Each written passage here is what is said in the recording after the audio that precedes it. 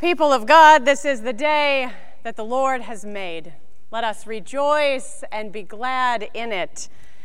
Friends, welcome to worship with Morrisville Presbyterian Church, whether you are a longtime member or worshiping with us for the very first time. We welcome you. It is a delight to worship with you this day. For those of you with us in the sanctuary today, we are delighted to welcome you, delighted to open our doors a bit more widely in this time of worship, but we ask that you continue to wear your mask over your nose and mouth and be respectful of space that others may need more than you. And as we do that, we continue to give thanks for the gift that it is to worship together.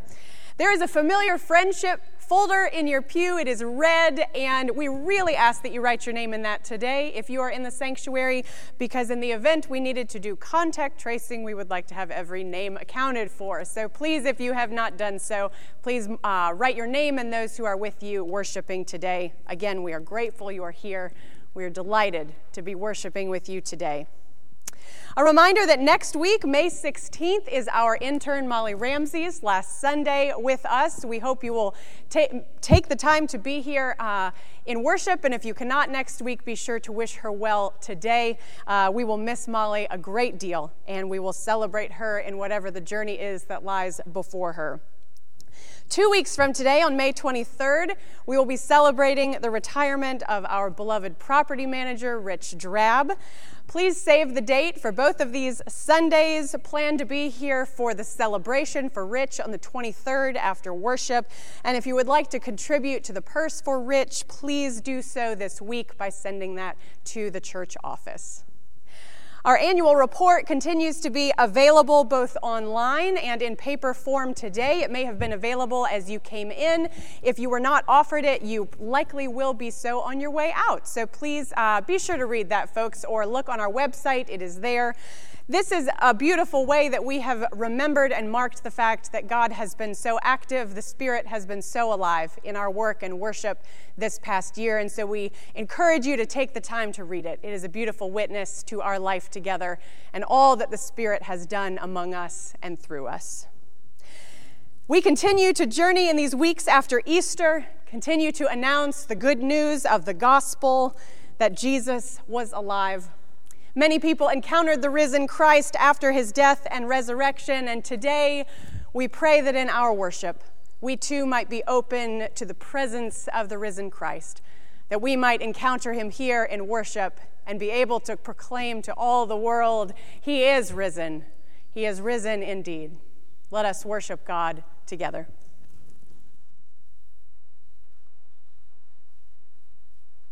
Please turn to your bulletin and join me in our responsive call to worship. Sing to our God a new song. God has done marvelous things. Make a joyful noise to the Lord. Break forth into joyous songs and sing praises. Let the sea roar and all that fills it. Let the world and its people sing together for joy. Let us worship God together.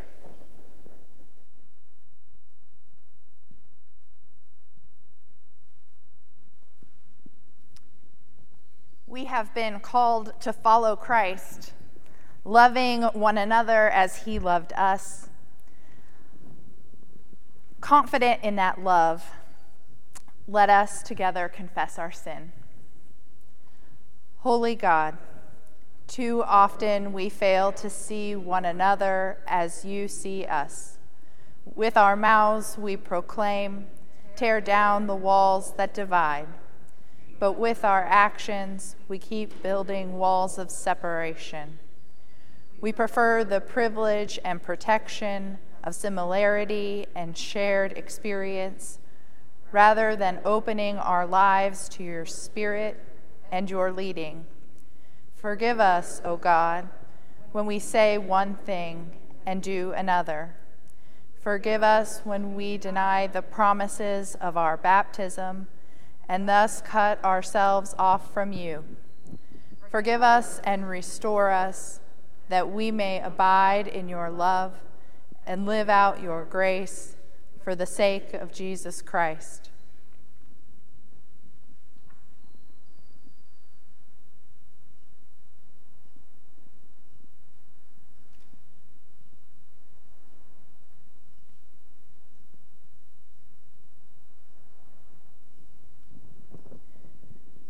Beloved church, God's mercy is from everlasting to everlasting. We have been redeemed from the clutches of sin and death and marked as Christ's own forever. In thanksgiving, let us proclaim this good news of the gospel. In Jesus Christ, we are forgiven. Thanks be to God. Alleluia. Amen.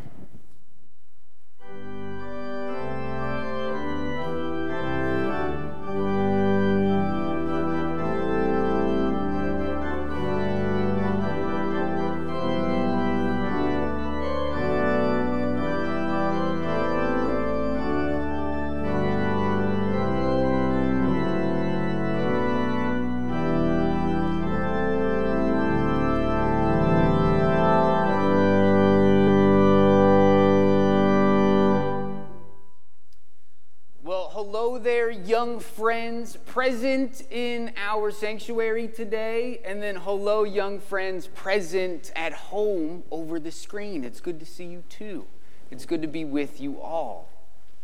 Today in our Bible passage, Peter is baptizing people. He's baptizing a lot of people. He's baptizing Jews and he's baptizing Gentiles. That kind of means he's baptizing people he knows and people he doesn't really know, kind of like strangers. And so that made me think that you probably don't remember your baptism, because I don't remember my baptism. I was a baby when I was baptized. And so I brought this water here to help us remember what our baptism was like. When we were baptized, when you were baptized, what happened was your family came together at this church or another church like it, and they surrounded you around the baptismal font, which is over there.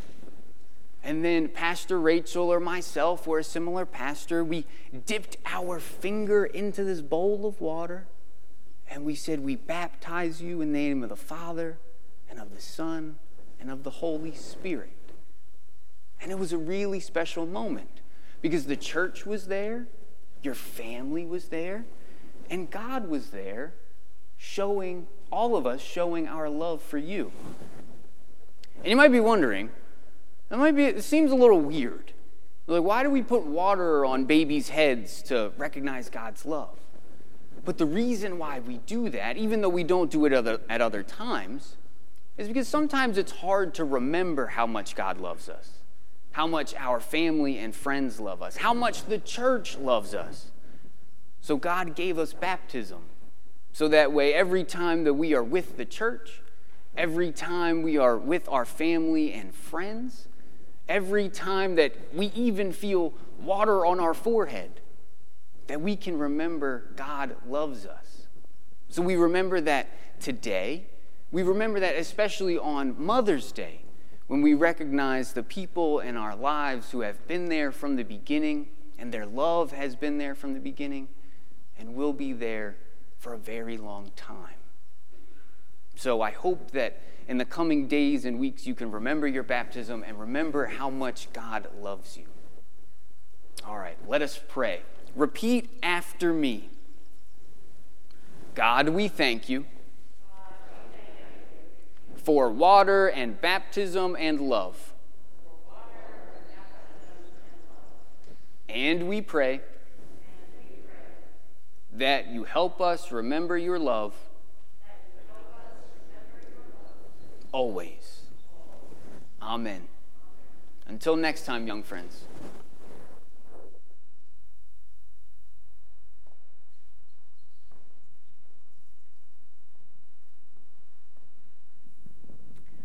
Let us pray.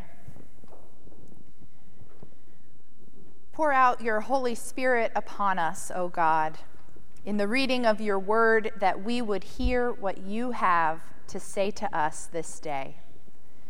May your Holy Spirit be poured out upon us through Jesus Christ. Amen. Our scripture reading this morning comes from the book of Acts, chapter 10, verses 44 through 48. While Peter was still speaking, the Holy Spirit fell upon all who heard the word. The circumcised believers who had come with Peter were astounded that the gift of the Holy Spirit had been poured out even on the Gentiles, for they heard them speaking in tongues and extolling God. Then Peter said, "Can anyone withhold the water for baptizing these people who have received the Holy Spirit just as we have?" So he ordered them to be baptized in the name of Jesus Christ. Then they invited him to stay for several days. This is the word of the Lord. Thanks be to God.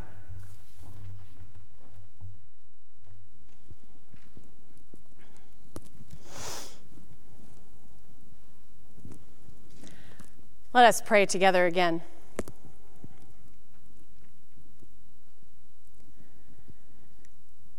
Spirit of the living God, fall afresh on us. Spirit of the living God, fall afresh on us. Melt us, mold us, fill us, and use us. Spirit of the living God, fall afresh on us.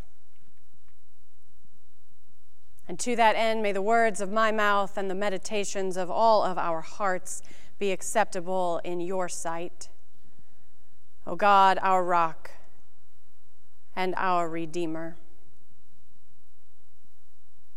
Amen.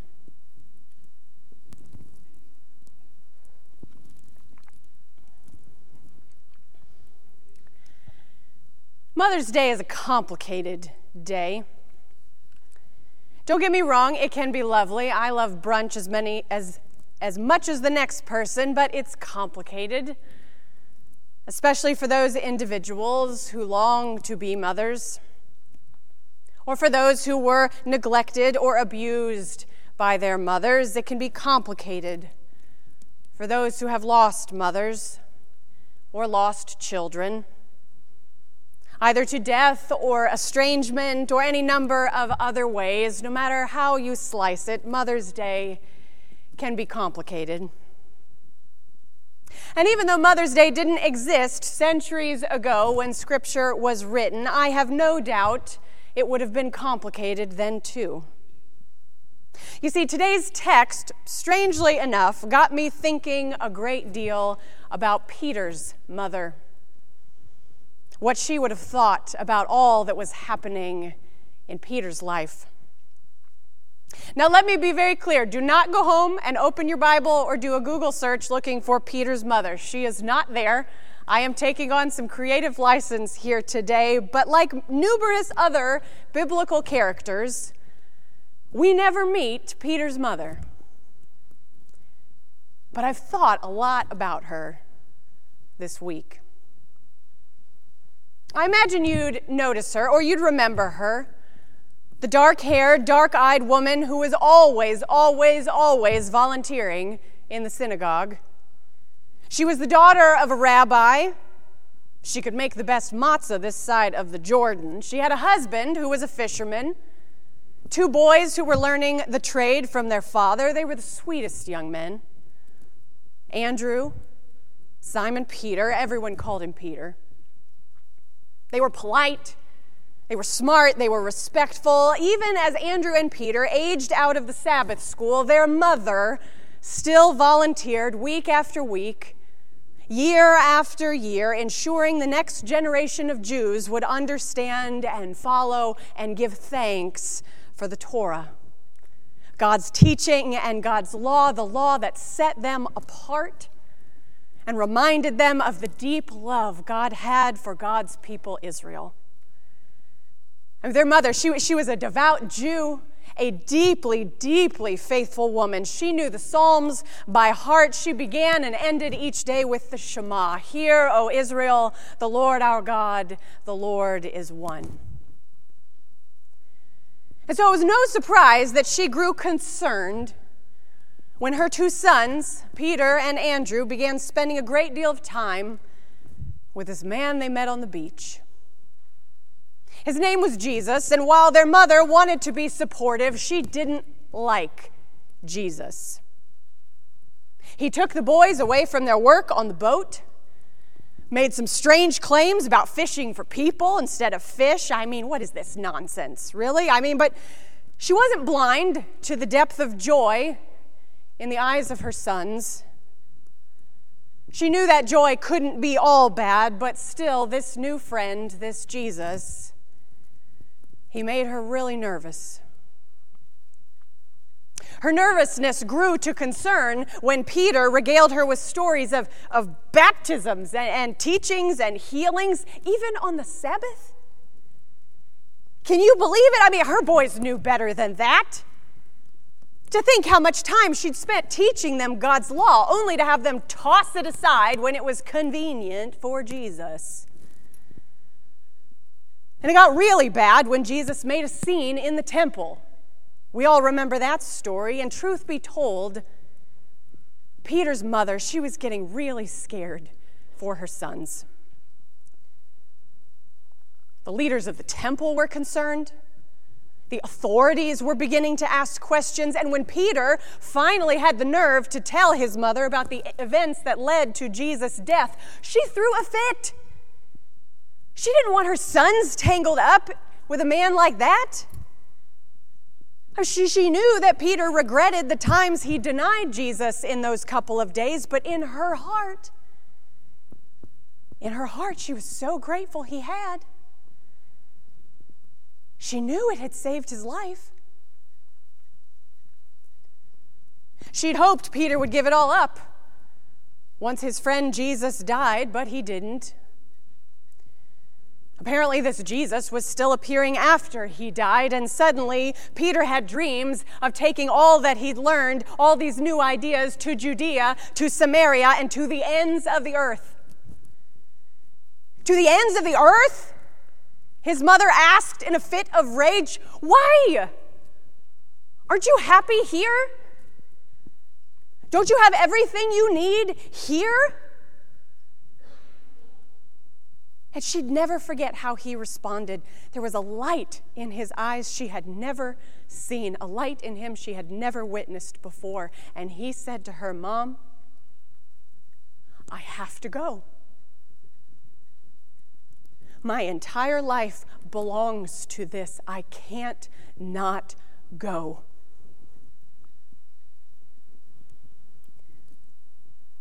There was no question this was not what she had dreamed of or imagined for her son. She tried to hide her heartbreak, her disappointment, but sometimes it crept out. She knew it had formed a wedge between them. But this Jesus scared her to death. How could he not? He broke Sabbath laws, sent things flying out of the local temple when he threw tables over. He had her own son thinking he could walk on water. Come on, how much Kool-Aid do you have to drink before he realized this was insane? But it only got worse. And eventually it reached a point when Peter's mother couldn't bear it anymore. She couldn't bear it. She wrote to him, "Dear Peter, I love you. I have been extremely patient, but enough is enough. For your entire life, we have raised you to be a faithful Jew, a God-fearing man, practicing God's law as it has been passed down from generation to generation. And I know when you were younger, I know that you struggled with some of the cleanliness rules, the eating practices, but every teenager struggles with those. I did, your father did, but all of it, you know this in your soul, all of it, all of these practices, they are there to honor the covenant God made with us, with Israel.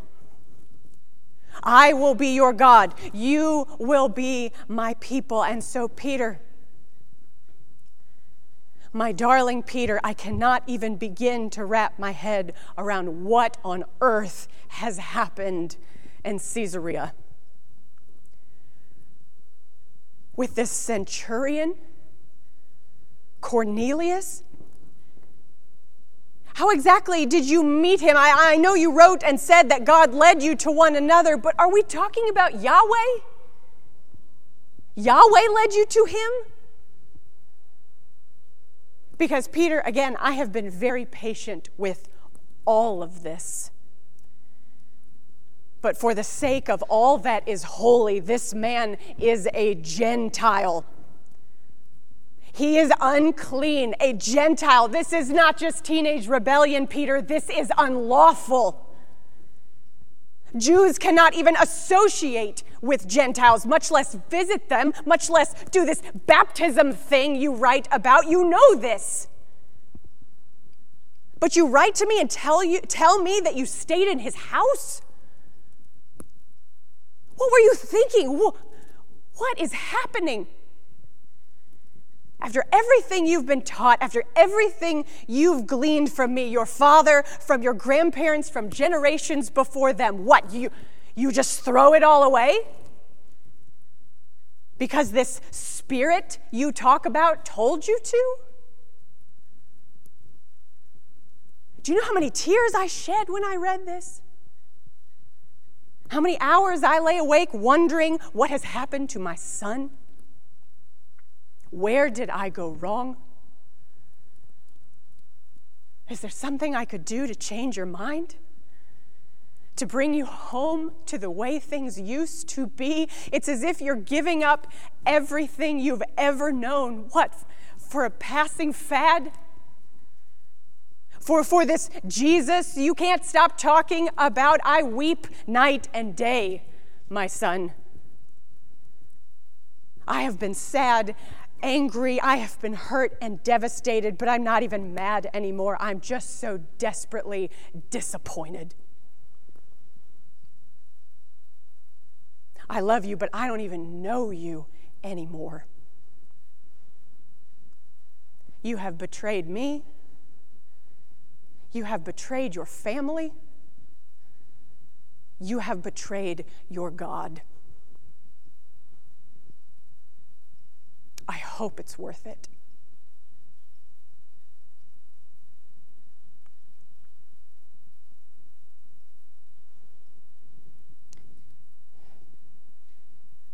Weeks went by before she heard from Peter. Dear Mom, I know my latest news caught you off guard. I know it wasn't what you expected. It wasn't what you wanted to hear. You made that very clear. I know you think I'm giving up on everything you taught me. I know you think I'm throwing it away, but I'm hoping, praying you might actually be willing to hear me out. Please, for me, for your son. I know I've told you this before, but this Jesus, as you call him, he has changed my life. Never in my life have I been a part of something that felt so right, so necessary, so full of love, and so limitless. Never in my wildest dreams did I imagine this work and this witness taking me out of my hometown and to the ends of the earth the way that this has, but I had no idea God's love was as big and wild as it turns out to be. I had no idea how God's love would transform the lives of the poor, the oppressed, and the marginalized. Jesus loves all of them. God loves all of them, and so I must love all of them too. I don't see this as throwing away the traditions of my youth, all that you've taught me. I don't see this as throwing away what has been passed from generations to generations. I don't see myself throwing them away, saying they don't matter, because they do. I see this as God's way of saying, I am always able to do a new thing. And if you'll do everything you can to keep up, I'd love to have you along for the journey.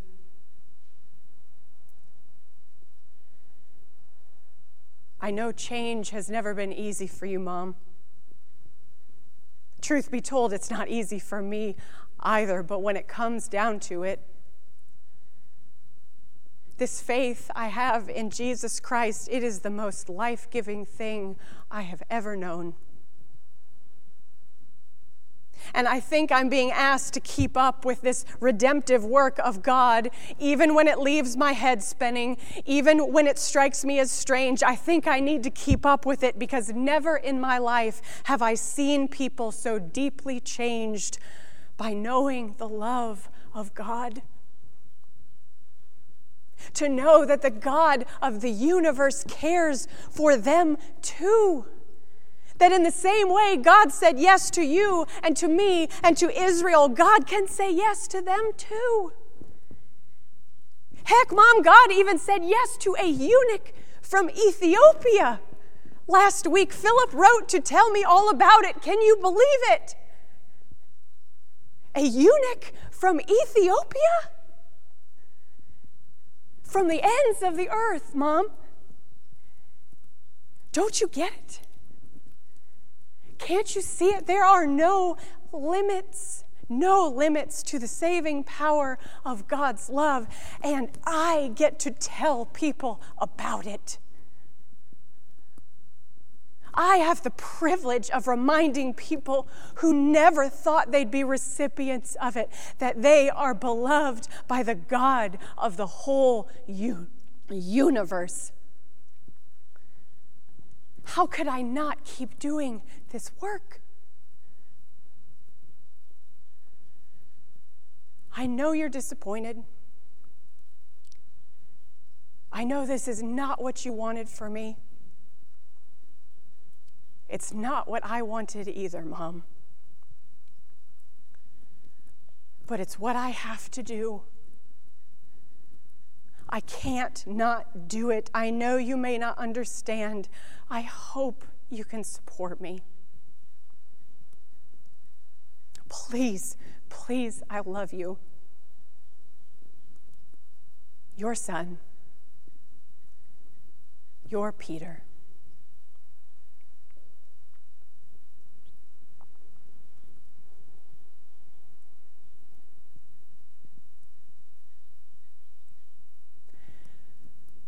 It's not easy to watch someone you've raised or something you've helped to build change in ways you wouldn't choose,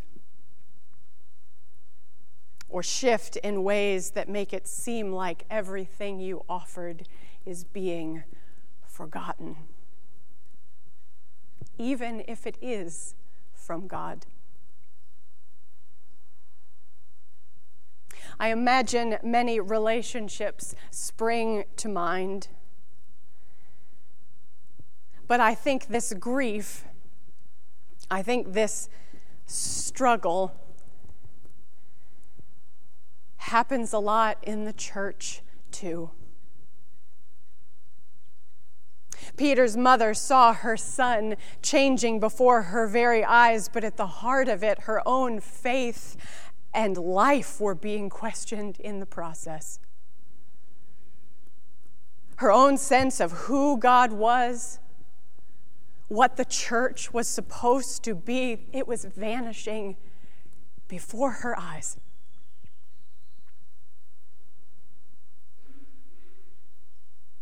And it reminds me a lot of the church, too. Because after all, when we've poured ourselves into the church, when we've given generously of our money, our time, our talent over years, over decades, only to see the church morph and change in ways we wouldn't choose, or shift in ways that make it seem like everything we've offered is being forgotten. That's really, really hard, even if it is from God. There is grief wrapped up in it. There is sadness. There is anger. And I think on some level, that's why this year in particular has been so hard. So much of what we love, what we cherish about our life together as the church has been stripped away. It has been changed, it has shifted, it has made us uncomfortable. And let me be clear, I do not believe the Spirit of God has caused a global pandemic. But out of necessity, because of this pandemic, life has changed. Our life together has shifted, and while, like Peter's mother, we are desperately holding on to hope that someday our son will come back to life as we've always known it. Someday the church will get back to the way it has always been, deep down like Peter's mother.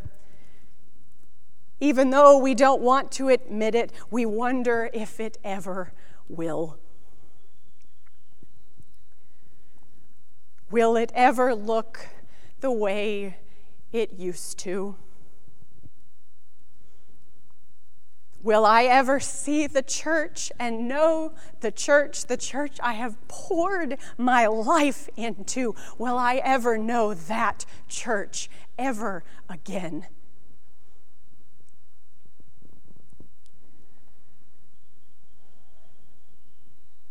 Like Peter's mother, I think we're afraid to ask the question out loud. Afraid because it's a question we don't know the answer to, and it's a question filled with grief, filled with pain, filled with so much uncertainty and unknown.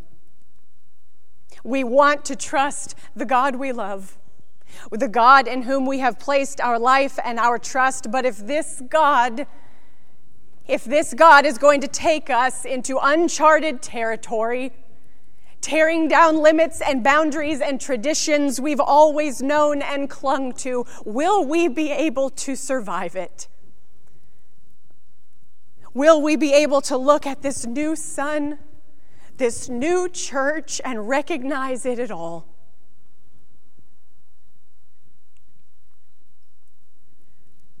And so I wonder if in these difficult days,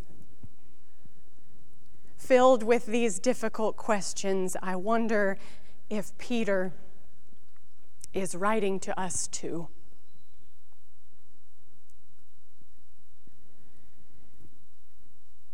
Dear church, I know change has never been easy for you.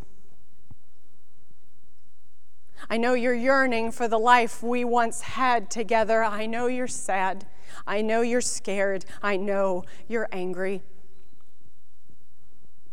Never in my wildest dreams did I imagine this work and this witness taking shape in the way it has. Never in my wildest dreams did I imagine it taking us out of our comfortable, familiar hometown to the ends of the earth. Never in my wildest dreams did I imagine what God would be capable of in it. But that's just it. I didn't imagine those things. I couldn't imagine those things because in ways I was not even aware of, I had put limits on what God could do. In ways I was not even aware of, I had assumed that I knew best what God would do, that I knew best what God should do, and it turns out It turns out God's love is grander than anything I have ever known. It turns out God's love is wilder and more limitless than anything I have ever known. And it turns out, church, this life of faith is a lot less about keeping things decent and in order and the way they've always been, and a lot more about my breathless attempts, our breathless attempts to keep up with this wild and wondrous spirit, asking ourselves, what is God doing next? Where on earth is God going now? It may not always feel comfortable. It may not always feel safe, but I believe it is faithful. It is the most faithful work I have ever done. And to be clear, I do not see this as throwing away the traditions of our life together. I do not see it as throwing away all that has been poured into this church, or looking at all that you've invested in the church and saying it doesn't matter, because it absolutely does. But instead, I see this as God's way of saying, I am always able to do a new thing. I am always, in every circumstance, in every time, in every place, able to do a new thing. And if you'll do everything you can to keep up, I'd love to have you along for that journey. It's a wild and wondrous spirit out there, church. She is calling. She is always calling. And I hope that we will have the courage to listen.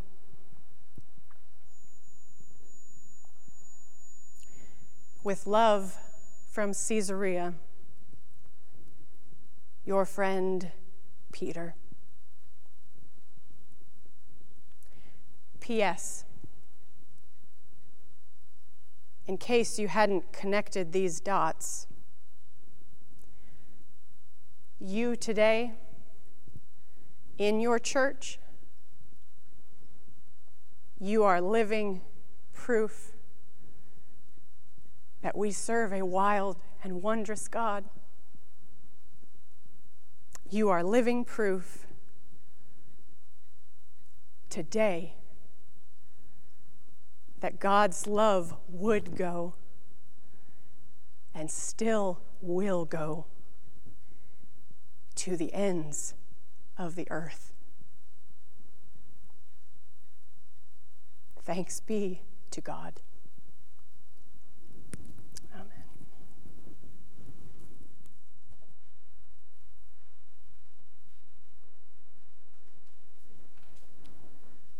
Beloved church, having heard echoes of the gospel of transforming love from saints past, I invite you to rise in body or in spirit. Rise in body or in spirit. Join me as we affirm our faith through the words printed in your bulletin from a brief statement of faith. Together, let us state what we believe. We trust in God, the Holy Spirit, everywhere the giver and renewer of life.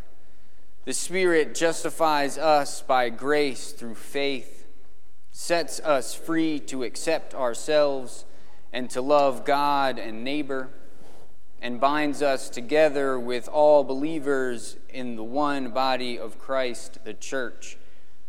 The same Spirit who inspired the prophets and apostles rules our faith and life in Christ, Scripture, engages us through the word proclaimed, claims us in the waters of baptism, feeds us with the bread of life and the cup of salvation, and calls women and men to all ministries of the church.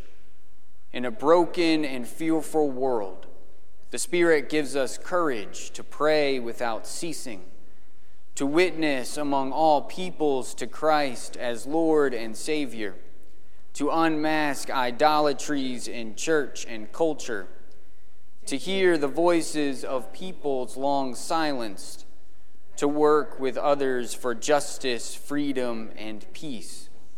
In gratitude to God, empowered by the Spirit, we strive to serve Christ in our daily tasks and to live holy and joyful lives, even as we watch for God's new heaven and new earth, praying, "Come, Lord Jesus." You may be seated.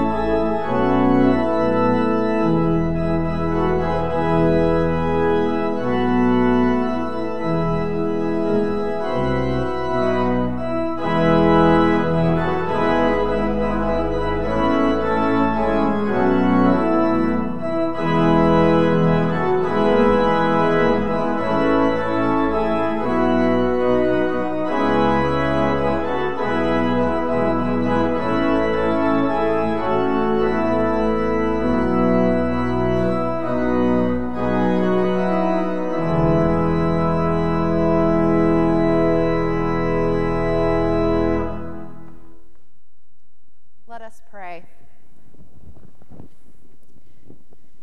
Gracious God, we come before you this day seeking to be vessels of your love for the world, seeking to share your love with everyone we meet, to be the witnesses you call us to be each day.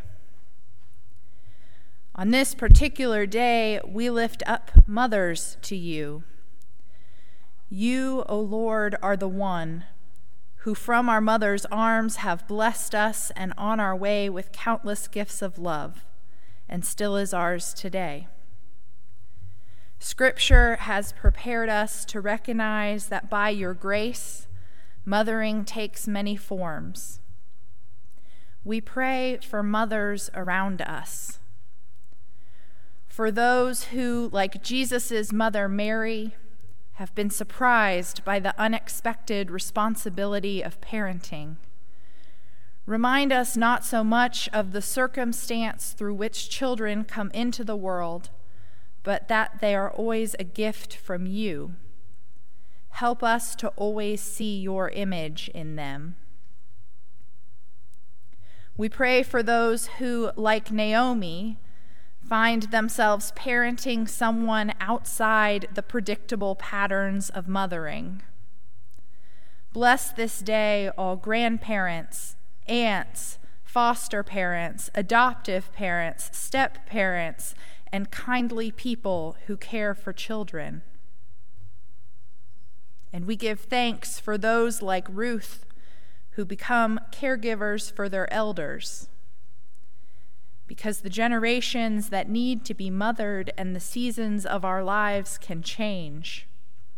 We sometimes find ourselves mothering those who have even forgotten who we are. We take strength in knowing that you remember their identity when they no longer do. Grant courage and strength to all those who provide care in your name. We pray for those who, like Hannah, have struggled with the task of letting go of a child. Teach us to support our children even when the calling of their hearts does not meet our greatest hope for them. We pray for those like Mary or Rachel, who have known the deepest agony of a child's death. Remind them again that nothing can separate their child from your certain love, O God. Give strength and peace to those who mourn and to those who cannot stop mourning. Despite our best efforts, families are breached and broken by death, disaster, and disagreement. Help us, like Mary, Martha, and Lazarus, to regroup our families in confident hope that in due season wounds shall be healed and oneness restored. On this day we set aside to remember mothering. We also call to mind those who are called to the vocation of mothering, those who in the absence of another seek the heart of a Mary or a Rachel. Let us renew our commitment to uphold them this day. God, you are the great healer, our one and only comfort in distress, the only one who can make all things new. Hear our prayers for the mothers in our lives this day. And hear also the cries of our hearts this day. Cries of brokenness in and of and for our world and our nation. Hear the cries of those who long for your peace and your justice and your freedom and your love. In the midst of our days, we cling to the words of your Apostle Paul, who proclaimed boldly that love does no wrong to a neighbor. Therefore, love is the fulfilling of the law.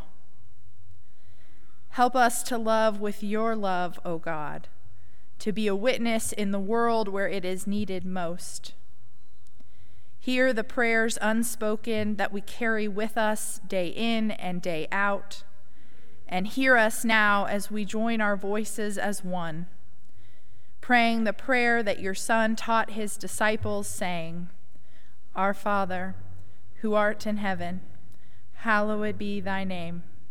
Thy kingdom come, thy will be done, on earth as it is in heaven.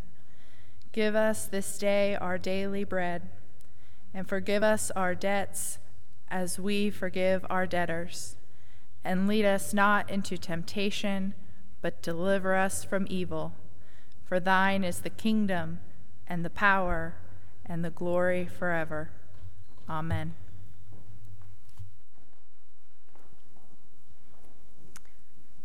My friends, thanks be to God.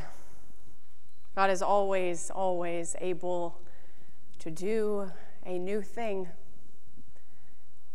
because we here today are living proof that God was able then, and God is still able today to go to the ends of the earth.